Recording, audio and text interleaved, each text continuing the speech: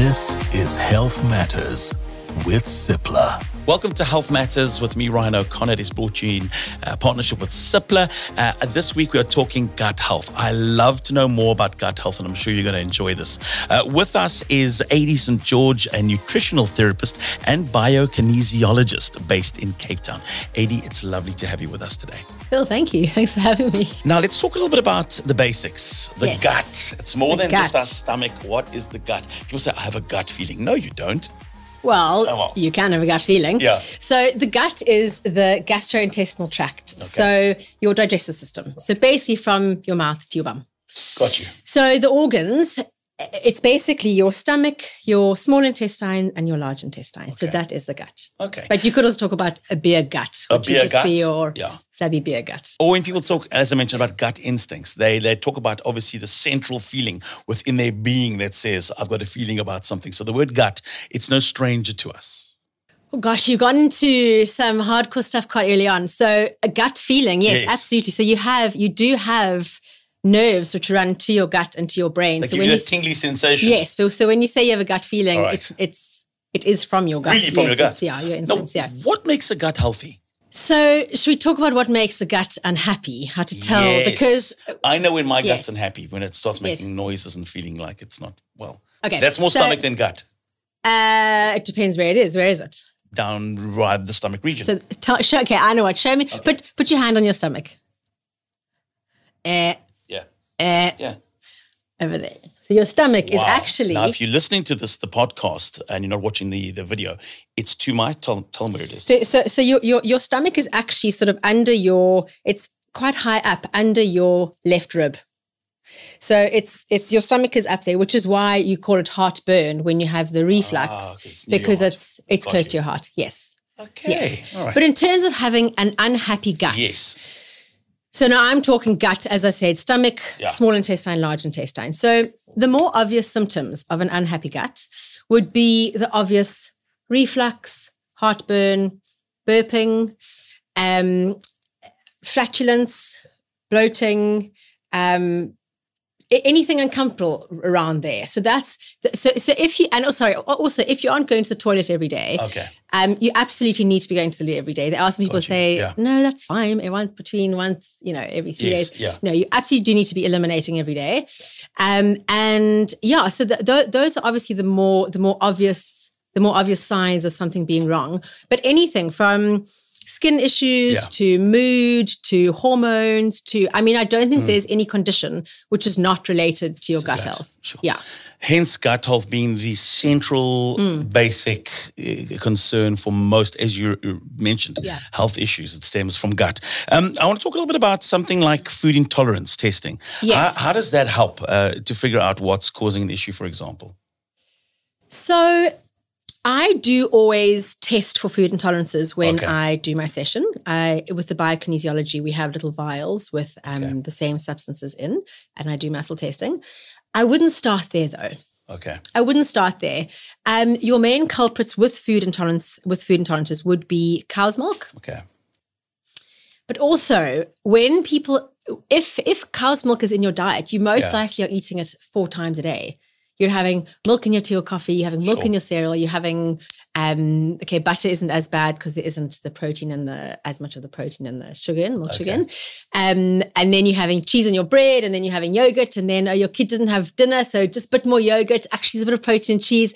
So that is, so if you thought that you had an issue with food, the first place I'd start would be cow's milk, switching Okay. to sheep or goat's milk. Okay. Okay. Or sheep or goat's milk, yogurt or cheese, or that's the first thing I do if you think you have intolerance. And otherwise, wheat or gluten. Okay. So wheat is more heavily sprayed and genetically modified than the likes of other grains, than even rye. So rye has gluten in. So other grains do have gluten in, but so wheat, once again, if you're eating wheat, Yeah.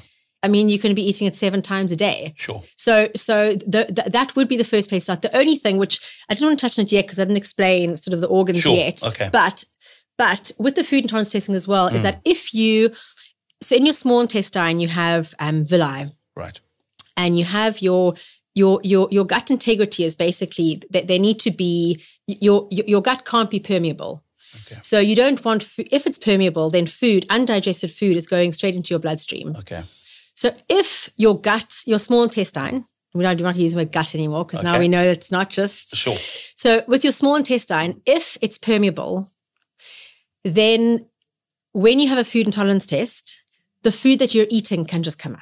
Okay. So because you're eating eggs for breakfast and you're having, walnuts and this and this, then you get told eggs are an issue and walnuts are an issue. Okay. But actually the issue is your gut lining. Okay. So it's not, So I wouldn't rush. I would first work on your diet. Okay.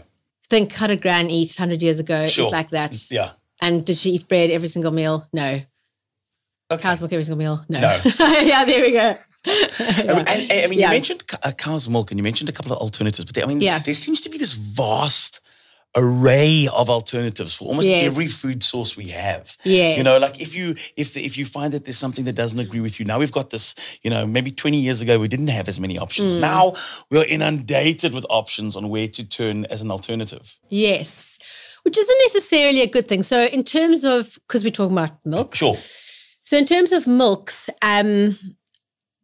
so just to say this, so why people love dairy so much is that in terms of your macronutrients, your protein, fat, and carbohydrates, just like breast milk, it's in perfect proportion.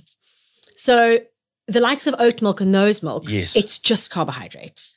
So if you, very important to know what you've just said now. Go back and listen to that again because that's very important because we're very quick to jump on the oat milk or the healthier alternatives, but there are things that those healthier alternatives lack.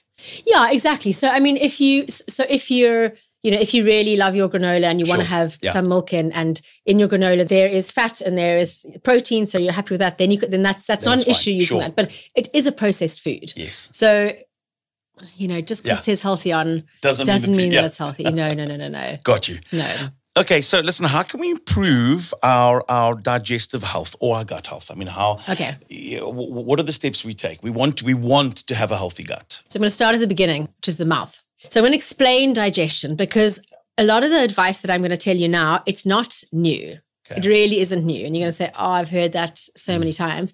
But if you can understand why you're being told it, it's easier for you to actually apply it. Okay. So digestion starts in the mouth. So we chew our food, we break it down. And then we have in our saliva, we have something called salivary amylase. So ASE means it's an enzyme. So salivary amylase, it starts breaking down the carbohydrates and the starch in our mouth already. So that like painful advice when people are like, just chew your food more. Yeah. And you're like, oh my God. Anyway, actually digestion has started in your mouth. Okay. So also to note then that if you are, obviously your brain is connected, you have nerves going, so if you're watching TV and you're not really focusing. True. So actually, that advice of sit down at the dinner table, relax, blah, blah, blah. Yeah. There is merit to that. Absolutely. Okay, so first starts in your mouth. Yeah. So then it goes down to your stomach, your food goes in the stomach. So your stomach is very acidic. So the pH of your stomach needs to be between 1 and 3. Which is very acidic. So like battery acid is like 0.7. So and the pH table goes from 1 to 14. Yeah. So it needs to be acidic. So in terms of getting your digestive juices flowing as well, once again, you need to be relaxed. So your nervous system has 2 states. There's the parasympathetic nervous system, which is rest and digest, and the sympathetic nervous system, which is fight or flight. When you're in the rest and digest, your parasympathetic, your body is ready. There's blood flowing to your intestines. Your juices are going. Everything is ready for you to start eating. If you are stressed, once again, I don't know if you're eating on the run, while you're driving, a car could go into you and you're trying to eat your food. That's stressful. So your stomach acid activates your protein digesting enzymes. Right. So it's our enzymes that help digest our food. Okay. So what else can affect our stomach acid? So stress, as I said, alcohol can also affect our stomach acid. Coffee can also affect our stomach acid. But in terms of what you're looking for, so reflux. Okay. That's a sign that we don't have, it's not acidic enough. Is that? Yes. Oh, right. Okay. Yes. Well done. You do know something about the gut. Yeah. No, really, because so what happens is you get reflux. And obviously at that moment, you need to soothe it. Otherwise, you're not going to be very comfortable. Yes.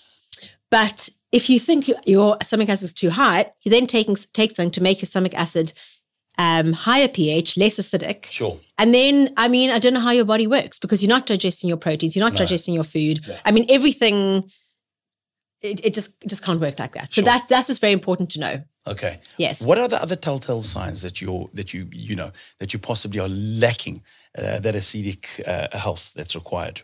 I mean, indigestion. That's a good one. No, another good one is if you start going off meat. So sometimes if you're like, oh, I just prefer fish and maybe, but no, the thought of a steak is just too much. So often that is a sign that your stomach acid actually isn't acidic enough. So often vegetarians as well. I always feel like meat. Well, that's great. Your gut is in. My gut's in tip-top condition. But yeah, often one, is kind of some vegetarians kind of land up like that. They're like, oh, I just don't really feel like meat. I don't really feel like meat. And then actually that's their body saying hey, hold on.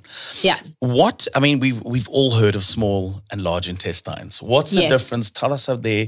We know that they're also involved in the breaking down of food. How do they work? What's the small and so what happens is your food's gone to your stomach and then it goes into the small intestine. So the small intestine is actually the longer intestine. Got you. So it's thinner, that's why it's called the small intestine. Yeah.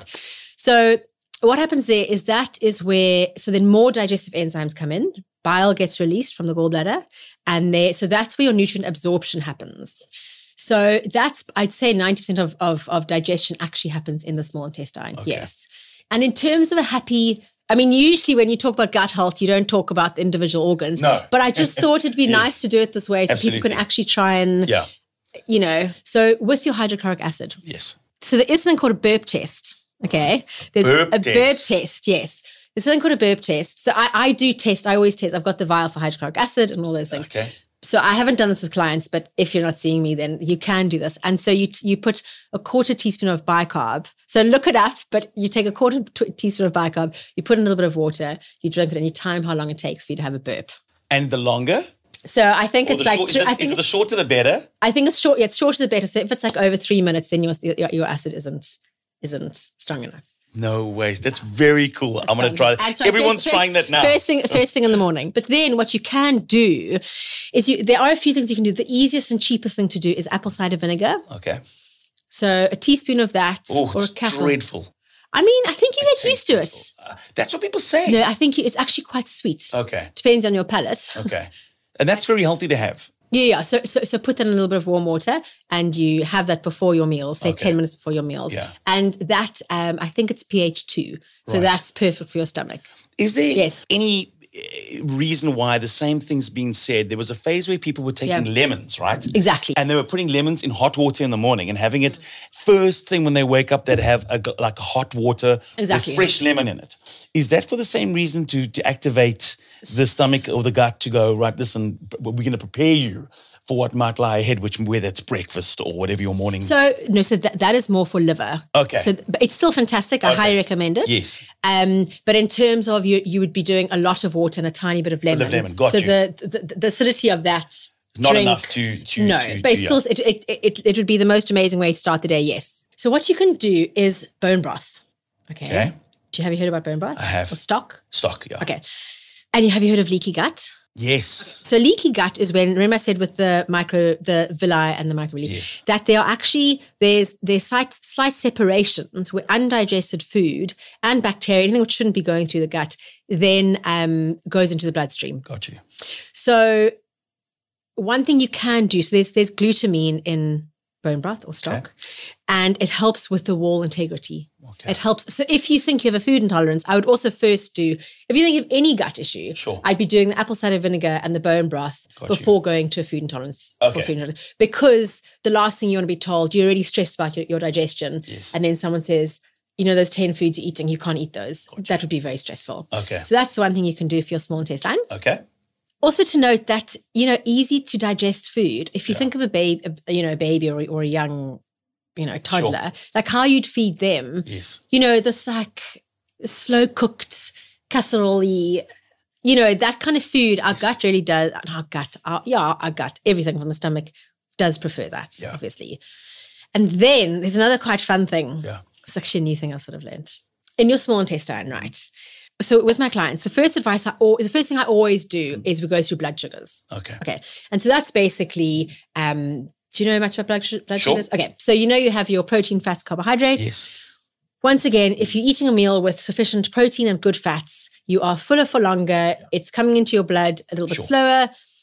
So that's always my first advice. And I was thinking the other day, how is my first advice not gut advice? Because the gut is where it starts, you know. But that's always the first lesson, because if you're not doing that, you're not eating properly. And then I realized that it actually is linked, because there's something called the migrating motor complex. Yeah, so the migrating motor complex, and it's basically, when your tummy rumbles. Yes. Okay, so what do you think that means? You always presume it means I'm hungry. The migrating motor complex, it's a sweep that goes through your small intestine to say, I've finished digesting your last meal. So it's like a plug on a bath that takes the last little bit of water. And when it's swilling, it goes glug, glug, glug, glug, glug, glug, glug, glug, glug, glug. Do you know that? And it's going like, this is the last of it. We're done. Glug, glug, glug, glug, glug. And your stomach's going, we've processed everything. Glug, glug, glug, glug, glug. Exactly. And then you're like, quickly, fill it up, bath water. We need more bath water. So it does a sweep, right? It does a sweep. It gets all the undigested food out, but it also gets all the bacteria that shouldn't be there. All right. So bacteria, there's more bacteria, loads of bacteria in the large intestine. We'll talk about that in a minute. But then I was thinking, okay, so then snacking isn't ideal. You don't want to be interrupting that migrating motor complex, So how do you do that? You need enough protein and fats in your previous meal. To keep it consistent, so it never actually gets to the point of making that. No, so that you aren't hungry. Because if you're hungry, you need to eat. You need to eat, correct. So if you've eaten, let's say, 2 slices of white toast with jam on, maybe a bit of butter, and you think, okay, that's fine, then you're hungry, like an hour and a half later, because that's not sufficient for you. Yeah.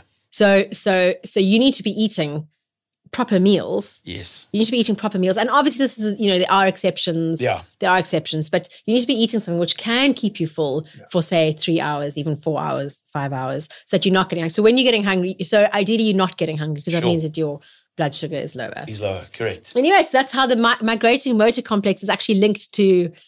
Yes. You were talking now, and I kept thinking in my mind about all these different fads we've had over the last year or 2, 3, 4, since the beginning of time, on things like intermittent fasting for 12 hours at a stint, and not, looking after. And then somebody said to me the other day, do you know that Chris Martin only eats when he's hungry? And he's one of many people who are on this. They only eat. There's a name for them. Okay, I haven't heard of that. But they only eat when they're hungry. And it can be any time of the day or night, but it's the only time that they will eat is when they they feel the need to eat. They feel their body's asking for food, and then they'll feed it. Sometimes they'll only eat once a day, sometimes twice a day, sometimes multiple times a day. And I'm like, surely that's not good for you. So intermittent fasting is good for you. Okay, it is good for you. But the thing is, right, I would need to know, and obviously every client, I don't just usually give out random advice that people, take, because I need to understand what's happening. Your situation. Yeah, absolutely, because your situation is different from whoever else is in the room situation. Yes. Yeah. If you start doing fasting and you don't really know how to eat properly, you might be missing out on your breakfast of 3 eggs, which is actually literally fueling your body. So I would first always educate people how to eat, make sure they're getting enough protein, fat, nutrients, make sure everything's getting in their diet. And then if they say, can I do that in a shorter window time period? Absolutely, that's fine. Yeah. But in terms of eating in the middle of the night, you'd be messing up your circadian rhythm. So that is ridiculous. Okay. But eating when you're hungry, it depends what that looks like. Sure. If you say to me, I only eat when I'm hungry, that's usually at 12 o'clock and 6 o'clock, and that's me for the day, and I'm fine, and I have no health issues, then I say that's fine. Correct. But I mean, you have to have... case is different, to your point. Exactly. But also, if something's working for that person, if their digestion's working, if their mood's great, if their energy's great, if there's no skin things, if they're a pillar of health and they're doing a crazy thing and it's working for them, that's also fine. I want to talk about, and we spoke about this in the beginning, probiotics very quickly. And I mentioned Entiro, and I'm like, I've noticed the difference. And I'm not saying this because we're talking around a microphone and our friends at Cipla are involved, but having a really good probiotic has always been something that it doesn't matter who you go and see, whether it's a physician or somebody who specializes like yourself in gut health. Yeah. It's the first bit of kind of a remedy for any kind of gut ills, is that looking at including a good probiotic in one's lifestyle. Yes. And if you think to maybe the first time that you were ever given an antibiotic by a doctor, that it was normally hand in hand with a very good probiotic, or take and use this yogurt or this culture because it's high in probiotics. Yeah. When we think of probiotics, that importance with gut health, how do they what is a probiotic? Okay, well, let's first carry on. So we've done the small intestine, and I think I've only given you 2 bits of advice there. Okay. Bone broth, make sure you're eating properly so that you can... No, that was stomach. Stomach. Well, I'm going to take it anyway. I'm going to take that mixed with the bone broth. I'm going to have the best health ever, Amy. So then the large intestine, right? So that is where the bacteria live. Okay. So there is, I think it's 2 kilograms of bacteria in your colon. About 7 in me. I'm big boned. So you have good bacteria and you have bad bacteria. Got you. And the whole idea is that you keep that in balance. Got you. So you have the likes of E. coli, you've got, maybe leftover salmonella. You have that in your large intestine, your colon, but ideally you have the good guys as well, which help balance it out. So in terms of probiotics, that is good gut. It's good bacteria. So it's basically trying to help the gut out in terms of that. Is it good? This is totally off that. I just thought about this again. It's popped in my head. Yeah. Brushing your tongue with a toothbrush. So I think that brushing your tongue stimulates the vagus nerve. Okay. Because I'm just thinking about the bacteria. Obviously, it's on the tongue that's helping in the breakdown of foods, and you're actually removing it. So you don't want a white coating on your tongue? No, I'm talking about every night brushing your... I do have white on my tongue. I'm not saying. Is that a good or bad thing? So I haven't eaten today, though, let's be honest. So that would be the likes of Candida overgrowth. Okay. So if you do have a tongue coating, yes, you can brush it. That's going to get rid of it for maybe a day. Okay. So all over your body, you have bacteria, good bacteria, all over your body, everywhere, like absolutely everywhere, in your skin, in your mouth. And actually, very interesting, this is sort of off topic, but just because you brought it up, is that when you get holes in your teeth, you know how they say sugar... Yes, puts holes in your teeth. You always told don't use it. Yeah. But it's because sugar upsets the microbiome in your mouth, and then the bacteria isn't protecting your tooth and the enamel, and then you get a hole. So it's about your biome, your microbiome. So in terms of your tongue, so brushing your tongue, yes, you can absolutely brush your tongue. Okay. But if there's a coating, you'd want to look at your gut health and see what's happening. Okay. And that would indicate more Candida overgrowth than that. Yeah. Okay, got you. Is it, even if you've got good gut health, is it still good to include a probiotic on a daily basis?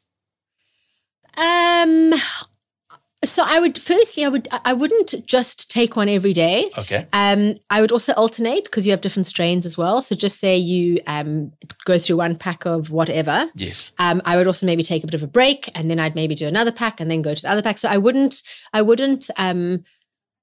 No, I definitely have breaks. But certainly probiotics are certainly not something only for post antibiotics. Absolutely not. I mean, your health is your gut. So no, I absolutely wouldn't. But you can also do foods as well. So probiotic foods. So the likes of sauerkraut, kimchi, anything fermented like that. Yes. Ideally, you're having that with your meals. With your meals. Yeah. We haven't even, there's so much. We could literally talk on another 3 podcasts about gut health's importance to various parts of the body, the central nervous system, mental good health. The list goes on. And actually, there's no part of the human existence that doesn't and isn't intertwined with gut health. Yes, exactly. You've been doing studies, and I don't know if now is maybe the good time to bring it up. Yeah. The correlation between maybe ADHD in children and good gut health. Yes, so I'm doing, it's a study. I only have 10 kids. I don't personally have 10 kids. I have to. You're like, just to clarify. Have 10 kids. I'm like, great. All with ADHD. My life is hard. No, I have 2 kids, but so I have 10 kids in the study, and I haven't been in South Africa for the last 10 years. I've been in Ireland, and I've got back, and I've just noticed that it's almost everywhere. And obviously, so my focus is fixing the body and getting the body back to how it wants to be, how basically the universe, or I don't know, the creator made our body to be. And so far in the study, I mean, there isn't one child where their body isn't under stress. Got you. You know, so as in, under distress, as in like geographic tongue on the one, bones easily breaking on the other. Like, but basically their physical form, they're not a strong kid. And then their brain, as a result, because they obviously aren't getting, the body isn't getting what they need in terms of, breaking down their food, getting their macronutrients. Because remember, you the whole saying, you are what you eat. Yeah. You have to digest it. You can't just eat it. And then go, Yeah, totally. You have to digest it. So if you're not digesting it, So, yeah, I mean, so far, actually, so all the case studies are pretty similar except for the one. And I thought, why is she different? And I realized she actually hasn't been diagnosed.